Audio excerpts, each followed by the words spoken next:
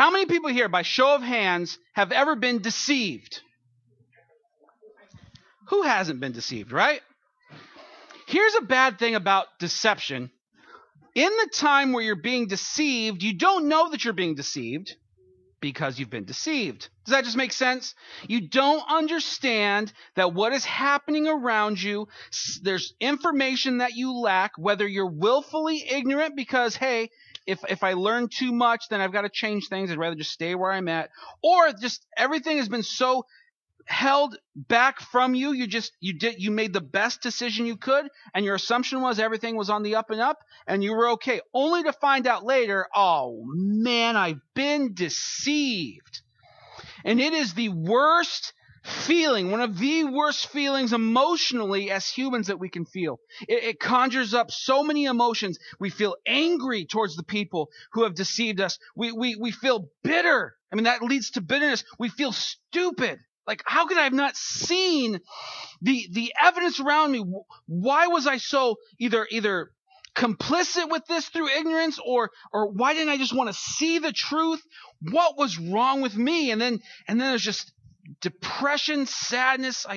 I'm so hurt over this. Someone's betrayed me. Something wasn't as I thought it was. And every one of us has been through this in some way or some shape or some form. Maybe it's in a really bad way where someone promises you they're going to change. They've come to you and say, hey, life was rough. I'm changing. I'm trying to get my life back together, and I just need your help. I just need some money. I just need a place to stay. And as soon as you extend your hand, they betray it. They take the money and they use it towards drugs. They take the money and they don't use it towards what they asked, for the reason they asked for it. And you're deceived. Or maybe you've had a friend for a really long time. You thought they were your friend, and then you find out that through reliable sources, not just gossip, not just hearsay, but you find out for reals that they've behind your back, like really behind your back, they are cutting you and undermining you and talking about how ridiculous you are and how foolish you are, and you feel so betrayed. You thought this was your friend. You thought this was somebody who was like family. Deception is horrible. Being deceived is bad. Let's flip it around, and you don't have to raise your hand for this one because it's a little more embarrassing. How many of you have ever deceived somebody else? Let's not play the holier than thou card only. How many of us have said things or done things or portrayed ourselves in such a way that was deceptive? We haven't been truthful. We haven't. Praise God, you guys are brave enough to raise your hands at that. And I don't say that to just sort of, make examples of you, but we can very easily see ourselves only as the victim and never see ourselves as the ones who victimize others. We can see ourselves as the ones sinned against, but not see ourselves as the ones who have sinned. The Bible says all have fallen short of the glory of God. All have sinned and fallen short of the glory of God. So let's just level the playing field. We've been deceived and we have deceived others. And I pray that you've repented of that deception and that there's been reconciliation. But the reason why I bring this all up is not to just make everybody depressed, because all of a sudden everybody's like, yeah, and now we're like, oh, I'll talk about the ice cream again.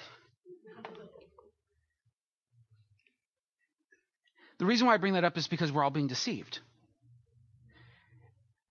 Because of our flesh, if you understand the nature of your flesh, your human nature, you understand through the Bible that it is continuously deceiving us. It is continuously lying to us. And one of the greatest deceptions that we fall for is the deception of religion. In the eyes of the world, we are religious people. If there are two boxes, religious and non-religious, we are considered religious. But within our faith, we are very non-religious. Religion in its most basic form are methods and practices that man has developed to reach to God. So if you think of a really good example, think of the Tower of Babel in the book of Genesis. That was these men and these groups building a tower to reach heaven because God is up there and we are down here, and we've got to build this gap between us and him. Really good example. If you've ever been a part of, and I don't mean to pick on any one particular religion, but if you've ever been part of the Catholic faith, great emphasis on your works and what you can do, the types of prayer that you're supposed to, the scripted prayers you're going to say. I remember being a kid in the 3rd and the 4th grade, and there were kids, they would get to leave class early. Where are they going? They're going to something called catechism. They're learning about their first communion and confirmation. And I don't know what these were, but they were getting out of things like PE and math tests. And I thought, this must be great. As I've grown up, I've come to learn that these were places where children would go and they would learn scripted prayers, and they would be taught things about the Catholic faith that, honestly, you're hard-pressed to find commands from the Bible to do those things. What it ends up being is man's attempt to reach God. And you talk to folks, and maybe you're one of these that you grew up in that, and you were deathly afraid of the things that you were learning, and the consequences for not saying the right prayer, or saying it in the right manner, or coming in the wrong way, or later on in the week messing it all up by swearing or drinking or doing something. You just mess up all this and have to do it all over again. The religious framework that was built up to reach God was all made and manufactured from the human heart, which is faulty because of sin. There are those who have great instincts. Maybe they're usually salespeople. They have great instincts. They're leaders because they can think quick and instinctively they know what to do, and that's great. There's nothing against that. I'm not against that. But what I want you to know is that your heart, left unchecked by God through his Holy Spirit and the redemptive work of Jesus, is flawed severely. It's like trying to find north with a broken compass.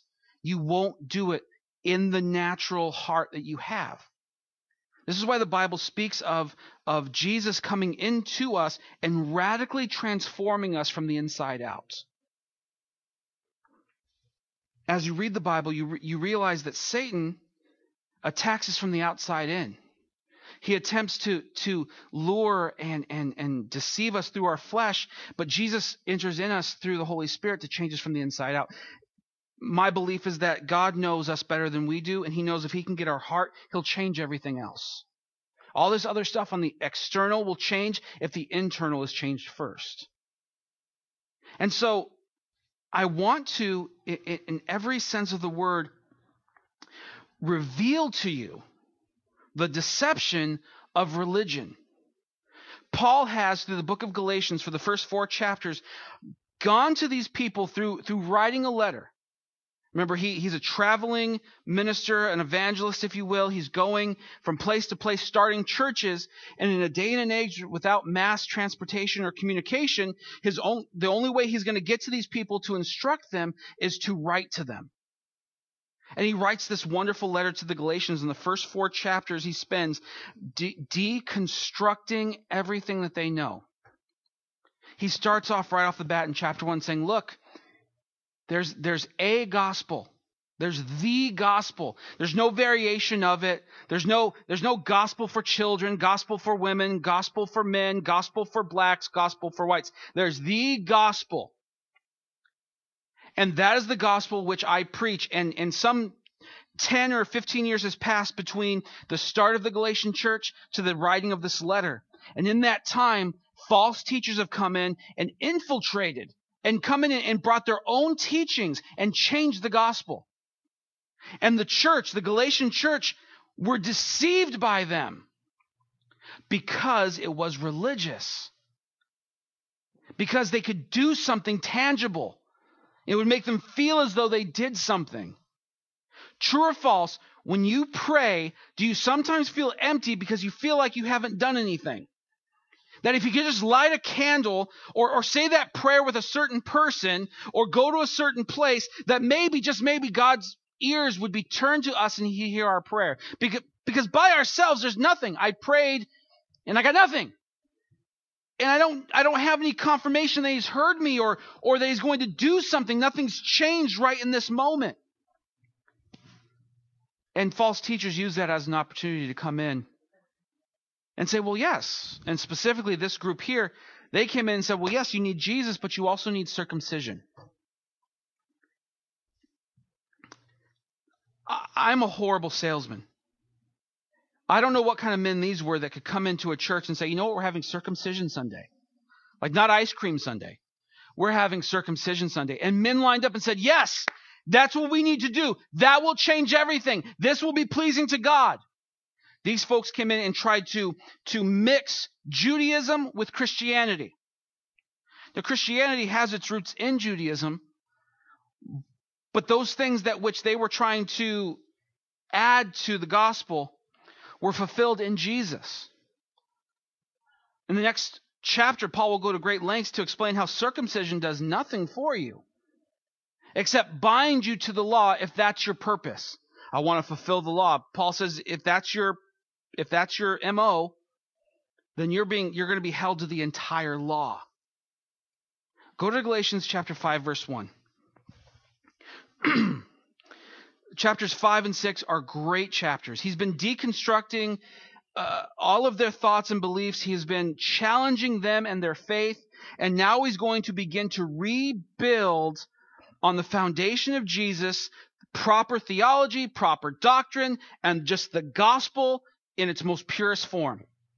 So this sermon series is called The Return of the Gospel. This is the return of the gospel in the letter of the Galatians, or to the Galatians rather, by Paul through the Holy Spirit. Verse 1 says, "For freedom Christ has set us free. Stand firm therefore and do not submit again to a yoke of slavery. Look, I, Paul, say to you that if you accept circumcision, an outward expression of religion, not your salvation, that Christ will be of no advantage to you. Because religion has become your Christ in this sense." Verse 3 says, "I testify again to every man who accepts circumcision that he is obligated to keep the whole law. You are severed from Christ, you who would be justified by the law. You have fallen away from grace. For through the Spirit, by faith, we ourselves eagerly wait for the hope of righteousness. For in Christ Jesus neither circumcision nor uncircumcision counts for anything, but only faith working through love." We're going to read through a few more verses, but we're only going to focus on one today. Verse 7 says, "You were running well. Who hindered you from obeying the truth? This persuasion is not from him who calls you. A little leaven or a little yeast leavens the whole lump. I have confidence in the Lord that you will take no other view, and the one who is troubling you will bear the penalty, whoever he is. But if I, brothers, still preach circumcision, why am I still being persecuted? In that case, the offense of the cross has been removed. I wish those who unsettle you would emasculate themselves." When we get to that verse, be prepared. It's not a good verse. Verse 13 says, "For you were called to freedom, brothers.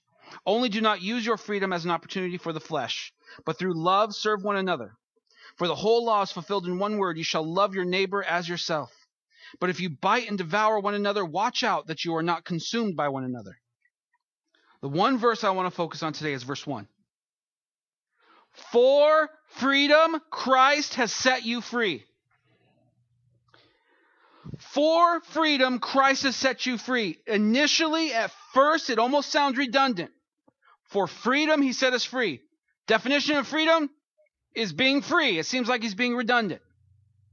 If you're here Wednesday or you're here last night, here's something in this that we miss in just the initial reading. Now, this is a great truth.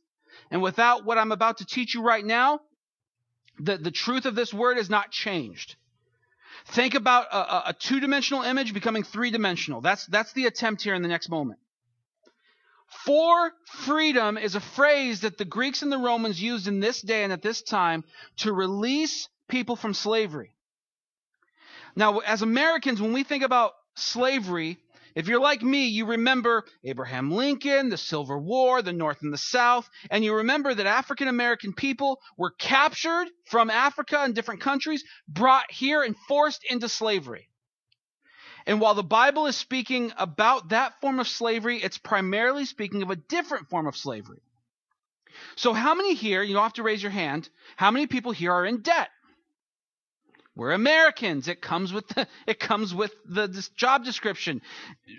Debt is nothing new. And in this day and age, people who were in debt, if they could not pay their debts, there weren't things like foreclosure. There weren't things like payment consolidation. There wasn't things like filing bankruptcy. If you could not pay your debt, you became somebody's slave.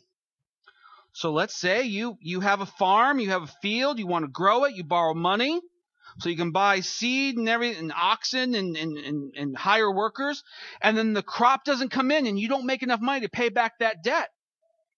There might be a clause in your contract, or maybe just through the law, you would become the debtor's slave. And you would begin to work off that debt.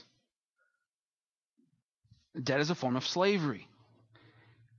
This slavery could be purchased. So let's say I have a slave and I own this person because of this debt that I have. Someone can come and buy that debt. If you've ever worked in the mortgage industry, this happens today. You buy a new house, you close, you're all excited, you celebrate. By the end of the month, that mortgage has been sold to somebody else. Someone will buy that debt, pay a little extra for your mortgage so that they can reap the interest benefits. It's not very uncommon. In the life of your mortgage, it'll sell half a dozen times, if at the very least. And so somebody could come in and say, hey, I'm going to buy your slave. What's his debt? I'll pay off his debt. But now he's mine. That's a lateral step. For that slave, life hasn't really changed. Assuming both slave owners are of equal character, they're going to be treated the same. They still belong to somebody. But in rare cases, men could come in the name of one of the plethora of Greek gods that they worshipped and say, by the name of this god, I purchase this man's freedom, and for freedom he has been set free. For freedom, this slave has been set free. It's the same verbiage that Paul uses. Church, when Jesus died on the cross to set you free, he didn't set you free to go back to bondage. He didn't set you free so that your slate could be wiped clean so that you could go back to sin and Satan and death. He freed you for freedom. He didn't just purchase you to be his slave.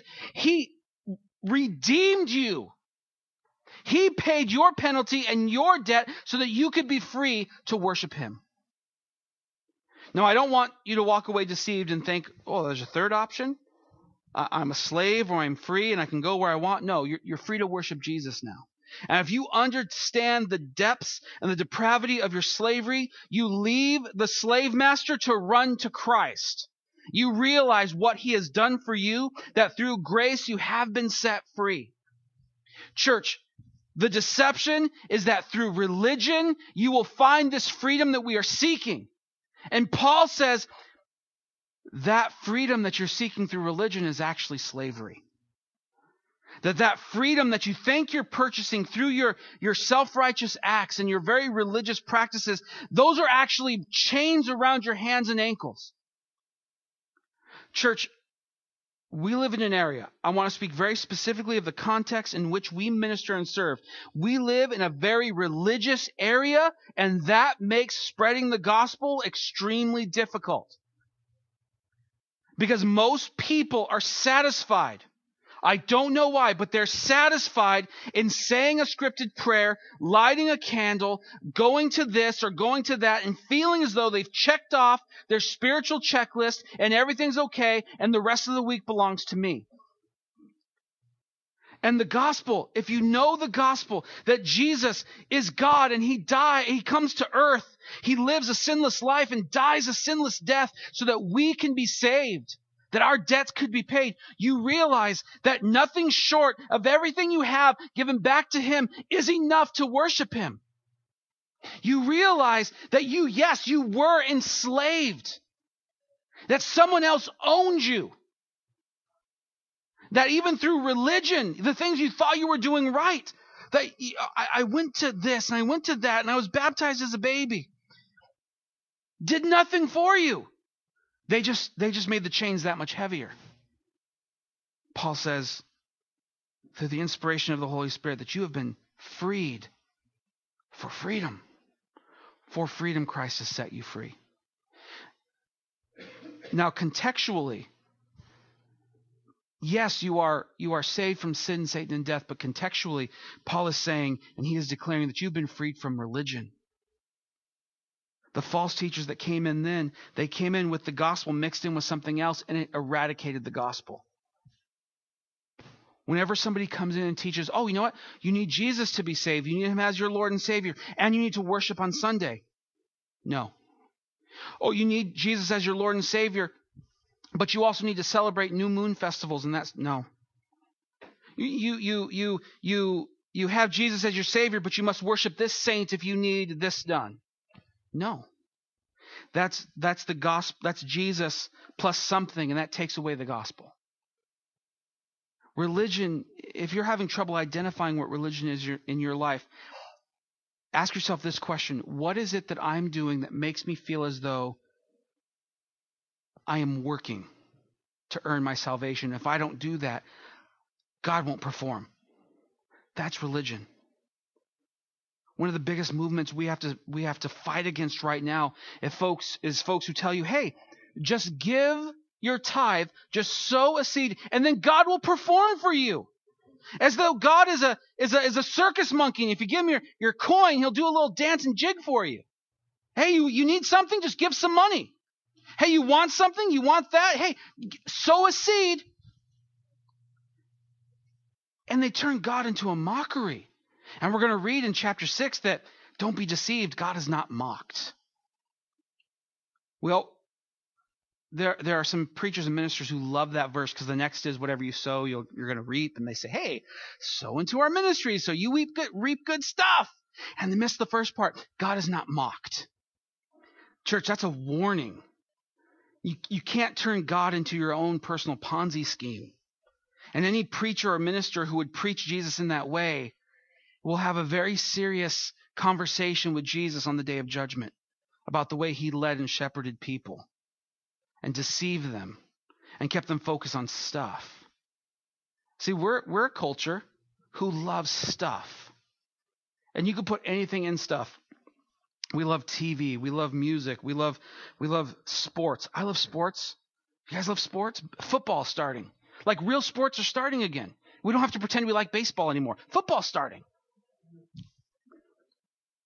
I'm going to leave it at that. But I love sports. Some of you love cooking. I love cooking. Want to cook better, but I love cooking. I love watching movies with my family. I love stuff. You love stuff.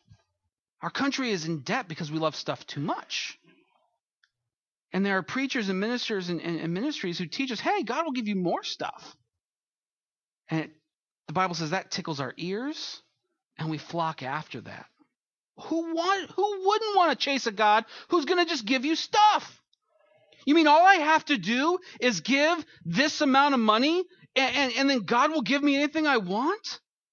No wonder people are going to hell in droves following that gospel, because it reaches the sinful flesh that so desperately wants to be fulfilled but is never satisfied.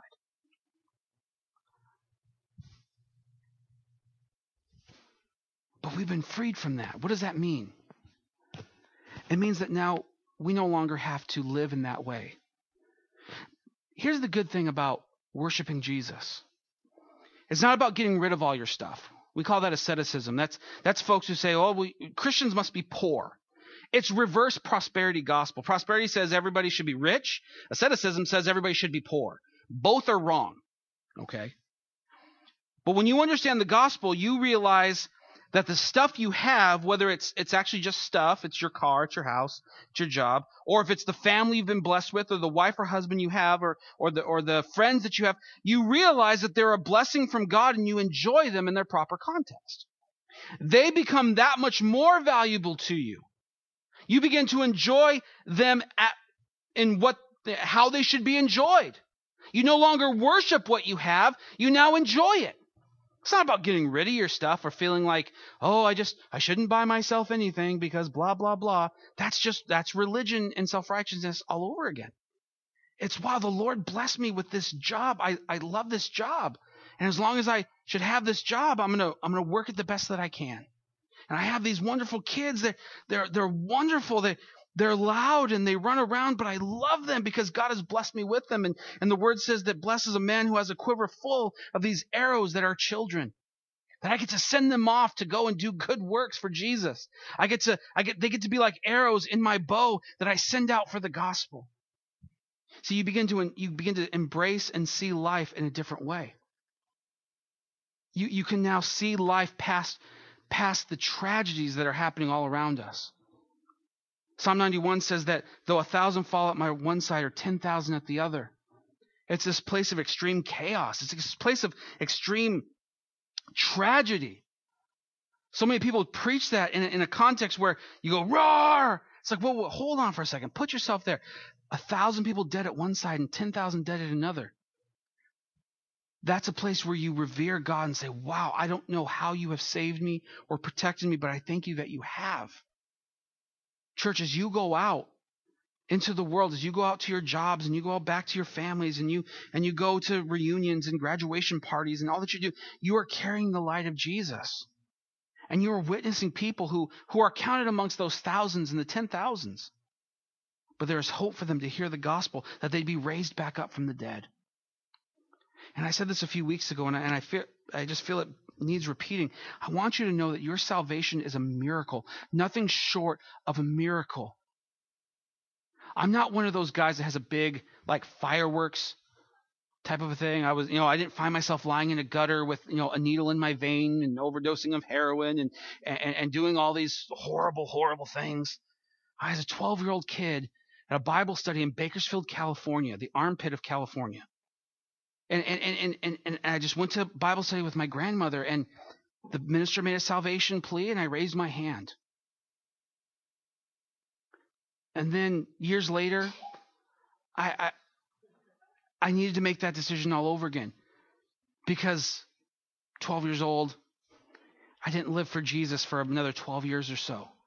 But that plea was made again, and I raised my hand, and I came to an altar, and I prayed, and I gave my life to Jesus. And in that moment, and in that time, something changed. Not by my choice, but by God's grace through His Holy Spirit. I began to desire Him above all things. Church, like I said, I like stuff, just like anybody else. But the thing that I desire most is God's will and what God wants. When I pray for you, you might come to me and say, this person's dying and I want him not to die. And I will pray that he will not die or she will not die, but I will pray for God's will to be done first and foremost. And that's a tough place to be. It's not easy. Because it's like a kid with a dad. As a kid, you have to say, Dad, I trust you. I trust and believe that what you want is best because you're bigger than me. You know more than I do. Religion says we can just make God do whatever we want. The Bible tells us that God's not our puppet, that God is our Father, that God is our Savior, that God loves us, but that He is sovereign and we are not. That He is not bound by limitations, but we are. That His days aren't numbered, but our flesh days here, this body, limited. And so I want all the deception to be gone. Washed away. The deception of religion that says, say a certain prayer, say it at a certain time, say it with certain people, say it in a certain church, say it in a certain way. There are people, this is a little bit of a side note, but there are people who are very adamant, they truly believe this, that you must say amen and not amen. As though God's ears cannot hear the long A sound, He needs the amen. And there are people who, because of their religious nature, will feel very convicted if they don't say amen. And then to kick it up a notch, there are some that will say, well, no, it's amen. See, if you go to the original the original Greek or whatever, it's actually amen. And that's the way you're supposed to say it. Does God only know one language? Like, I think He knows so many languages that He gives us the gift of speaking in tongues because there's even more languages that we don't even know. If your heart's not right and you're saying amen or amen or whatever, it doesn't matter what's coming out of your mouth if your heart's not right. If you're just being religious, you're putting all your faith in yourself anyways. We need that deception to go. We need to take Galatians 5:1, the beauty of the gospel, that we have been set free to be free of religion. Here's the glorious promise of all this.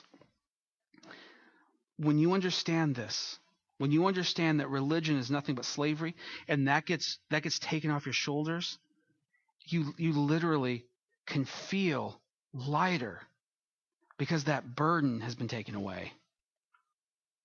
Church, Jesus is in the business of taking away others' burdens, the burdens of the world, I should say, and giving you his burden, which he says is a yoke of lightness. It's this yoke where you and him are together, and he's doing all the heavy lifting.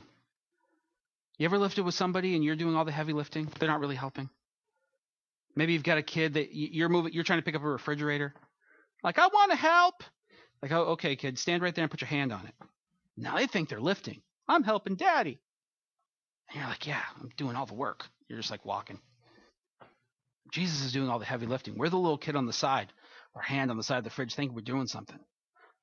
Praise God, he lets us be a part of that. He does all the hard work, but we get to be a part of the work as well. That we get to tell people about Jesus. Yesterday was Kids Day in the park, or Kids Day in the something. It was in Canastota. Anybody go to it?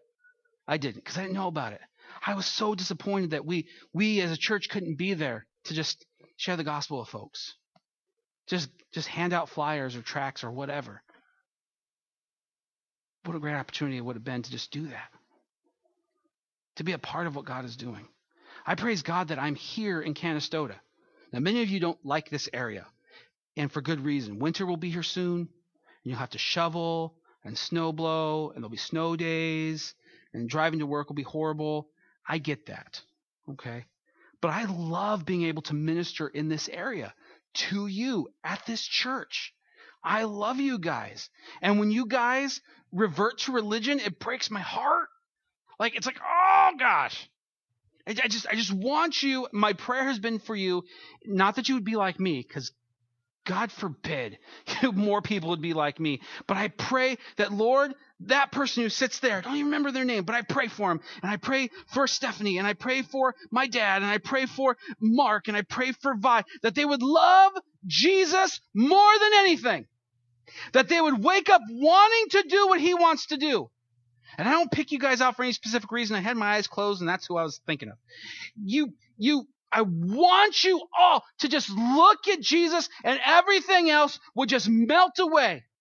And you would say, man, life is hard, but I have Jesus. Life is difficult. I'm crying. I'm hurting. It hurts, but I have Jesus. And these days, they come to an end. This season doesn't last forever, but Jesus does. Jesus does. That's the glory of the gospel, and that's what I invite you to today. Not my version of the gospel, but the Bible's version of the gospel. The good news that Jesus died so that you wouldn't have to. That Jesus lived so that you get to. That one day, this will all be over. We will be with him. He will be our God. And you read the book of Revelation, and it just blows our mind. We can't even comprehend. For centuries, men have been like, well, this means that, and that means this. You know what I get out of the book of Revelation? The bad will be over, and the good will only remain. That Satan will be gone, and sin will be eradicated, and Jesus will be our God. And we will worship him. And the Bible says it's like an ocean, roaring thunder. An ocean before him, worshiping him. Some of you probably look at me up here when I worship the Lord through my guitar. 1,001 things running through my head. The number one thing that I'm trying to focus on is Jesus. I'm trying to be like that ocean. I'm trying to say, it doesn't matter who else is watching me. It doesn't matter what key I'm in, or if my voice is going, or if the guitar's not in tune. I just want the Lord to know my heart in this moment through this song. through these weak chords, through these redundant lyrics. I want him to know that I love him. And I'm hoping you guys will follow along. And not just, oh, Tony's doing it. No, we got to do it too. That you're out there going, man, I just want God to see me. I just want him to hear me. And I want to assure you that he did before you ever opened your mouth. Oh, man, my son asked me this week, Dad, does God know what I'm thinking right now? I said, yeah. Like, what are you thinking about? Elephant. I said, all right. I'm like, here's, not only did he know what you were thinking, he knew what you were going to think of. And silence. What do you think about that? Oh, that's pretty cool. Yeah. Before you ever mustered up just a whispered song or you shouted at the top of your lungs, God knew your heart. That should both encourage you and warn you. You can't fake it. You can't just raise your hands and sing the right words and think, okay, I'm all right. God knows your heart. But let that steer you towards right worship, where you do raise your hands because you want to surrender to him.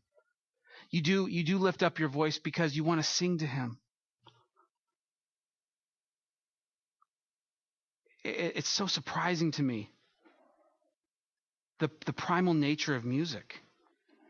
When we fall in love, we start singing silly songs to our spouses, don't we? Maybe it's just me, but to my children, we sing silly songs all day long because I love them. Silly songs about putting on our shoes and eating waffles. It doesn't matter. We're just singing a song. My daughter will just, hi, Dad, how are you? I'm good, how are you? Just because we love each other. That's why we sing songs on a Sunday morning. It's not like we're God's jukebox and he wants to hear a certain song. We're just going to sing because it's so ingrained in us that music is a way to worship. It's a tool that we have. Giving our tithes and offerings, I get a lot of flack from, or not flack personally, but I hear a lot of ministries are like, well, we make sure that we write down everybody who gives and what they give and blah, blah, blah, and then we check up on them. Like, really? Like, you go to a church with a bunch of kids? Like, you can't trust adults to handle money, and if they don't give, you're going to handle it in a way like the IRS would? Church, if I can't convey to you Jesus in such a way where you are flocking to give because you realize how beautiful and wonderful and awesome he is, what else do I have? How else will I convince you? Guilt? That's what I'm left with, and I refuse to do that. For those of you who give, giving is just like worshiping with music. It's a tool. I'm going to give to God because I want to.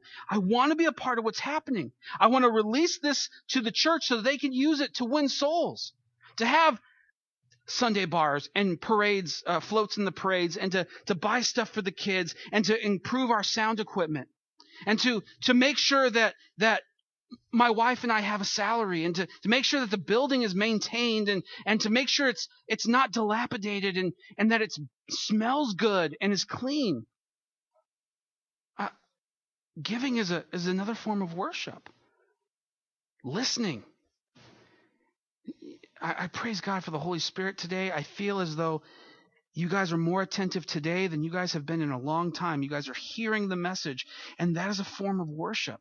That you would be in submission to the message of the gospel here today. I pray that if anything remains with you today, it would be Galatians 5:1, because it's in the power of God's word that you will be changed, not in my words, but in his. But I praise God that you are worshiping in a way that you are coming into submission to the word of God.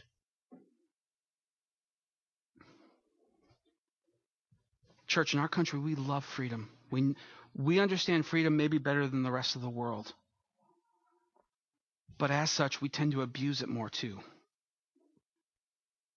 And rather, we use our freedom to go back to bondage. We'll talk about that in the coming weeks. But today I want to remind you that you have been set free. And you're set free with the truth. That's what Jesus says. The truth shall set you free. Let's stand and let's just worship a little bit more.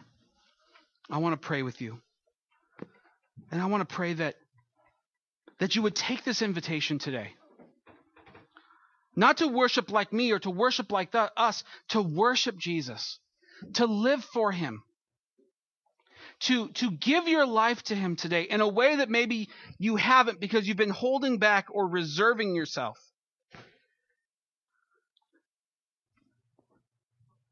Christianity, following Christ, is not easy. It is an open invitation, and it's an open invitation to all people. But once you step into this life, you have committed yourself. And you've committed yourself to God, but you've committed yourself to his path. And if you've read the Gospels, you realize his path leads to the cross. His path goes through the valley of the shadow of darkness. His path is littered with suffering. But in his path is him. So I want to pray with you. Jesus, we've been deceived by our own flesh that religion will make us better, that religion will keep us in line, that religion will save our children, that religion will save our marriages, that religion will make us healthier, that religion will cure our financial situations. Father, we've been deceived. And Father, we come to you in repentance. Lord, I pray that your people now would come to you in repentance of religion. And we come, Lord, seeking you. We're not even seeking the things that you would give us. We're seeking you. Father, I pray today that we would, as the song says, turn our eyes upon Jesus. That all of the things would melt away. That all of the things would be seen in their proper context. That as we embrace you as our Lord and Savior, as our King, that we be free to enjoy our spouses, our children, the things you've blessed us with, our jobs, our relationships. That we would no longer worship them, that we would only worship you. We pray that the altar of our hearts, that the throne of our hearts would be occupied by you and you alone. I pray for each and every person here today, Lord, myself included, that as we are tempted to go back, Paul says, stand firm in the truth that we know. The temptation is we'll go back. We'll want to go back. We won't see our desired results, and we'll want to do something or say something or practice something that will quote unquote guarantee your move. Father, help us to see through that deception. Help us to follow our spirit and not our flesh. And Jesus, may you be most glorified in us. When the outside world sees us, yeah, they might categorize us as religious, but may they not see religion. May they see faith in love.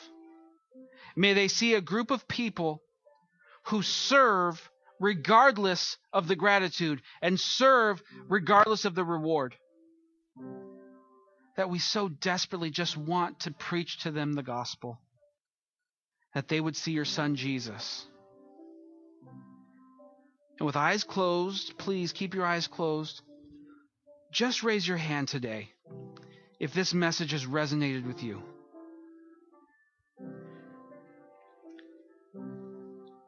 Leave your hand up. Leave your hand up if today is the day of your salvation. Today is the day where you've given your life back to the Lord. Praise God. Lord, I pray for those who have raised their hands. Keep ministering to them, Lord. Do that which I am just completely incapable of doing.